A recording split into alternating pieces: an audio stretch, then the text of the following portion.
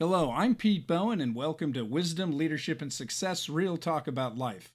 You can subscribe to this blog and podcast at my websites, realtalkaboutlife.com or petebowen.net. It's also available on iTunes and other podcast services. In mid-February, just 2 months and a lifetime ago, my wife and I were in her hometown of Dothan, Alabama, for her high school reunion and to spend time with her dad. My father-in-law is the son of a sharecropper without much formal education. He grew up in one of the poorest areas of the United States, his bedroom the covered porch of a country house. He became a union pipe fitter working at paper mills and nuclear power plants. My mother-in-law had a good job working for the state. Both of my in-laws owned their own home, had several businesses over the years, and even bought a brand new Cadillac. In the 1970s, that meant that you'd accomplished something. More important than any of that, they had a strong marriage and very good friends, and they were happy. My mother-in-law passed almost exactly 3 years ago. Hundreds came to her funeral, not from obligation, but from love and respect. My father-in-law misses her deeply, but he carries on, day to day, supported by and supportive of all of those friends. He's a guy who will drive 10 hours to help you change a car tire, even if he doesn't know you. We visit Dothan a couple times a year, and we always make it a point to have at least one meal at the Waffle House around the corner. It's been a thing for 30 years. So in mid-February, we're having a midnight breakfast at the Waffle House. We have the privilege of being served by Shay, a young woman who's working the third shift to cover for a coworker. Shay always fills my coffee cup at exactly the right moment, often coming from across the room. "How do you always know when I need coffee?" I ask her. "I can tell by the angle you hold the cup when you drink," she tells me. Maybe that's something that all servers know. Maybe she figured that out on her own. Either way, I respect her wisdom, and I'm better for listening to it. When many of my friends, comfortable in the economic top 10% of America, found out that I eat at Waffle House, they looked at me like I was crazy. They wouldn't be caught dead at a Waffle House, ever. Wrong kind of food, wrong kind of people. A few years ago, a friend group passed around an online quiz that analyzed you based on where you've eaten. Applebee's, Chili's, and other restaurants like that were on the list. They mocked the restaurants and, quote, the type of people who eat at them. Many of us are firmly embedded by our wealth and attitude in what Matthew Steele calls the American aristocracy. It's in his essay about the 9.9% is the new American aristocracy that he published in The Atlantic. Stewart differentiates the top 0.01% of ultra-rich Americans from the 9.9% of the rising American aristocracy from the 90% of the rest of Americans. A big point of his essay is that the 90% have very little opportunity or hope of ever rising into the new 9.9% aristocracy. According to Stewart, and I think he has this right, the top 9.9% see themselves as, quote, meritocratic winners with attitudes of, it's good to be us, and we're crushing the competition below. According to Stewart, they've mastered the old trick of consolidating their wealth and privilege and passing it down to their kids.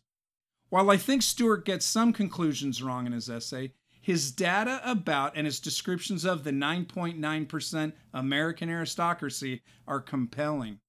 Stewart says that we, the American aristocrats, have locked in for ourselves huge advantages in education, jobs, family stability, neighborhood, and health. We're smarter, we're richer, we have more prestigious jobs and a lower divorce rate. We live in better neighborhoods and we go to better schools. We're better people because, well, look at what we've accomplished. We spend our time only talking to the right people, that's us, with the right attitudes about the right topics in the right restaurants. It becomes an echo chamber where we know that we're all right because all the other educated people like us agree with us. It makes us deeply condescending, self-absorbed, pretentious, and dismissive. When many young people in the 90% say that the way of life we taught them leaves them unfulfilled, burned out, and anxious, we don't bother to listen. We just dismiss them as snowflakes and crazy socialists. When others in the 90% say they disagree with social agendas that we push, it never even occurs to us to listen or discuss. We simply tell them how they should think, and if they don't, we dismiss them as bigots or traitors or just being stupid. Through this, we send a very strong message to the 90%. Shut up, we don't care about you. It never occurs to us highly educated aristocrats that they might have a point. It never occurs to us that we might be deeply infected with confirmation or bandwagon bias. Worst of all, it never occurs to us to actively listen to them simply because we love them as brothers and sisters in America. In fact, we do the opposite. We dehumanize them. We call them ignorant, bigots, snowflakes, fascists, socialists, and so much more. Dehumanizing them not only means we don't have to talk to them, it means we shouldn't talk to them. We don't call their opposition disagreement because that implies it might be worthy of discussion. We call their opposition resentment because resentment is an immature, unreasonable emotion of the less educated. You don't respond to resentment, you ignore it. When you stop to think about it, our arrogance is stunning. We see ourselves as compassionate people seeking to help the disadvantaged. In reality, we treat the 90% like lesser beings who are told what to do and how to think. If they get in line, we toss them a treat. If they don't get in line, we crush them by shouting them down, shaming them, getting them fired, taking their kids, and dehumanizing them by calling them terrible names. Best of all, crushing them makes us feel good and virtuous. We aristocrats might be highly educated, but we don't have the wisdom to understand that treating our fellow Americans this way is profoundly un-American. We don't have the wisdom to understand that our hypocritical, arrogant, self-absorbed, and dehumanizing behavior will lead us away from the very leadership, solutions, and teamwork we need to solve the COVID-19 and future crises. We don't have the compassion to be sensitive to how we destroy lives. The COVID-19 crisis is really bad. It's killing tens of thousands of our fellow Americans and costing us trillions of dollars. Worse is what this COVID-19 crisis reveals about the deeply unhealthy dynamics in our American society. Look around. These dynamics are ripping our nation apart. So how do we solve this? Matthew Stewart argues that we need to use the federal government to change education, family, social, and other systems to increase real opportunity for the 90%. Fixing systems is a start, but I think that solution misses the most important problem and point. It's that fixing systems isn't enough. Change the system whatever way you want. Educated, entitled American aristocrats will game the new system just as they gamed the old one. We'll just find a new way to funnel contributions to get our kids into elite colleges. The real problem is us. Real change only occurs when we change as individuals. That means you and me. So what does that look like? First, we need to remember that America is fundamentally different from other nations in history. In other nations, the smarter, wealthier, aristocratic elites rule because they are the elites. All lower classes are the subjects of their rule, like a peasant is the subject of the king. In this citizen-subject approach, the elites know best and everybody else gets in line. In America, we the people are the leaders of the nation. We are, by design, citizen leaders, not citizen subjects. Leadership is not some activity done by a group of specialists called leaders. In America, we're all called to be leaders of our own lives, our families, our workplaces, and our communities. And that means all of us, the 0.1%, the 9.9%, and the 90%. We all have the responsibility to be the best leaders we can. We have the responsibility to help our fellow Americans become good leaders too. Citizen leadership is at the very core of what it means to be an American. Second, to become good leaders, we have to seek wisdom. Wisdom is the combination of knowledge and good character. When you know the truth and live the truth over and over, you gain wisdom about life. Knowledge and wisdom helps us identify the best solutions for our nation. Character in wisdom enables us to develop the trust across generations and economic classes that we need for teamwork and success. Most important, it takes wisdom to understand our real purpose in life.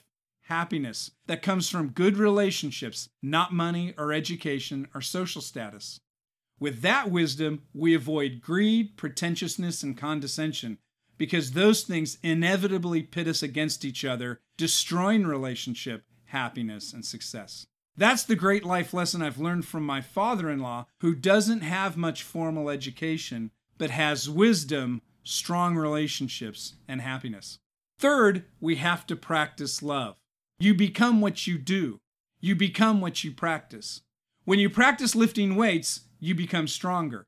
When you practice running sprints, you become faster. The more you do anything, the more it becomes a habit and a fundamental part of your character.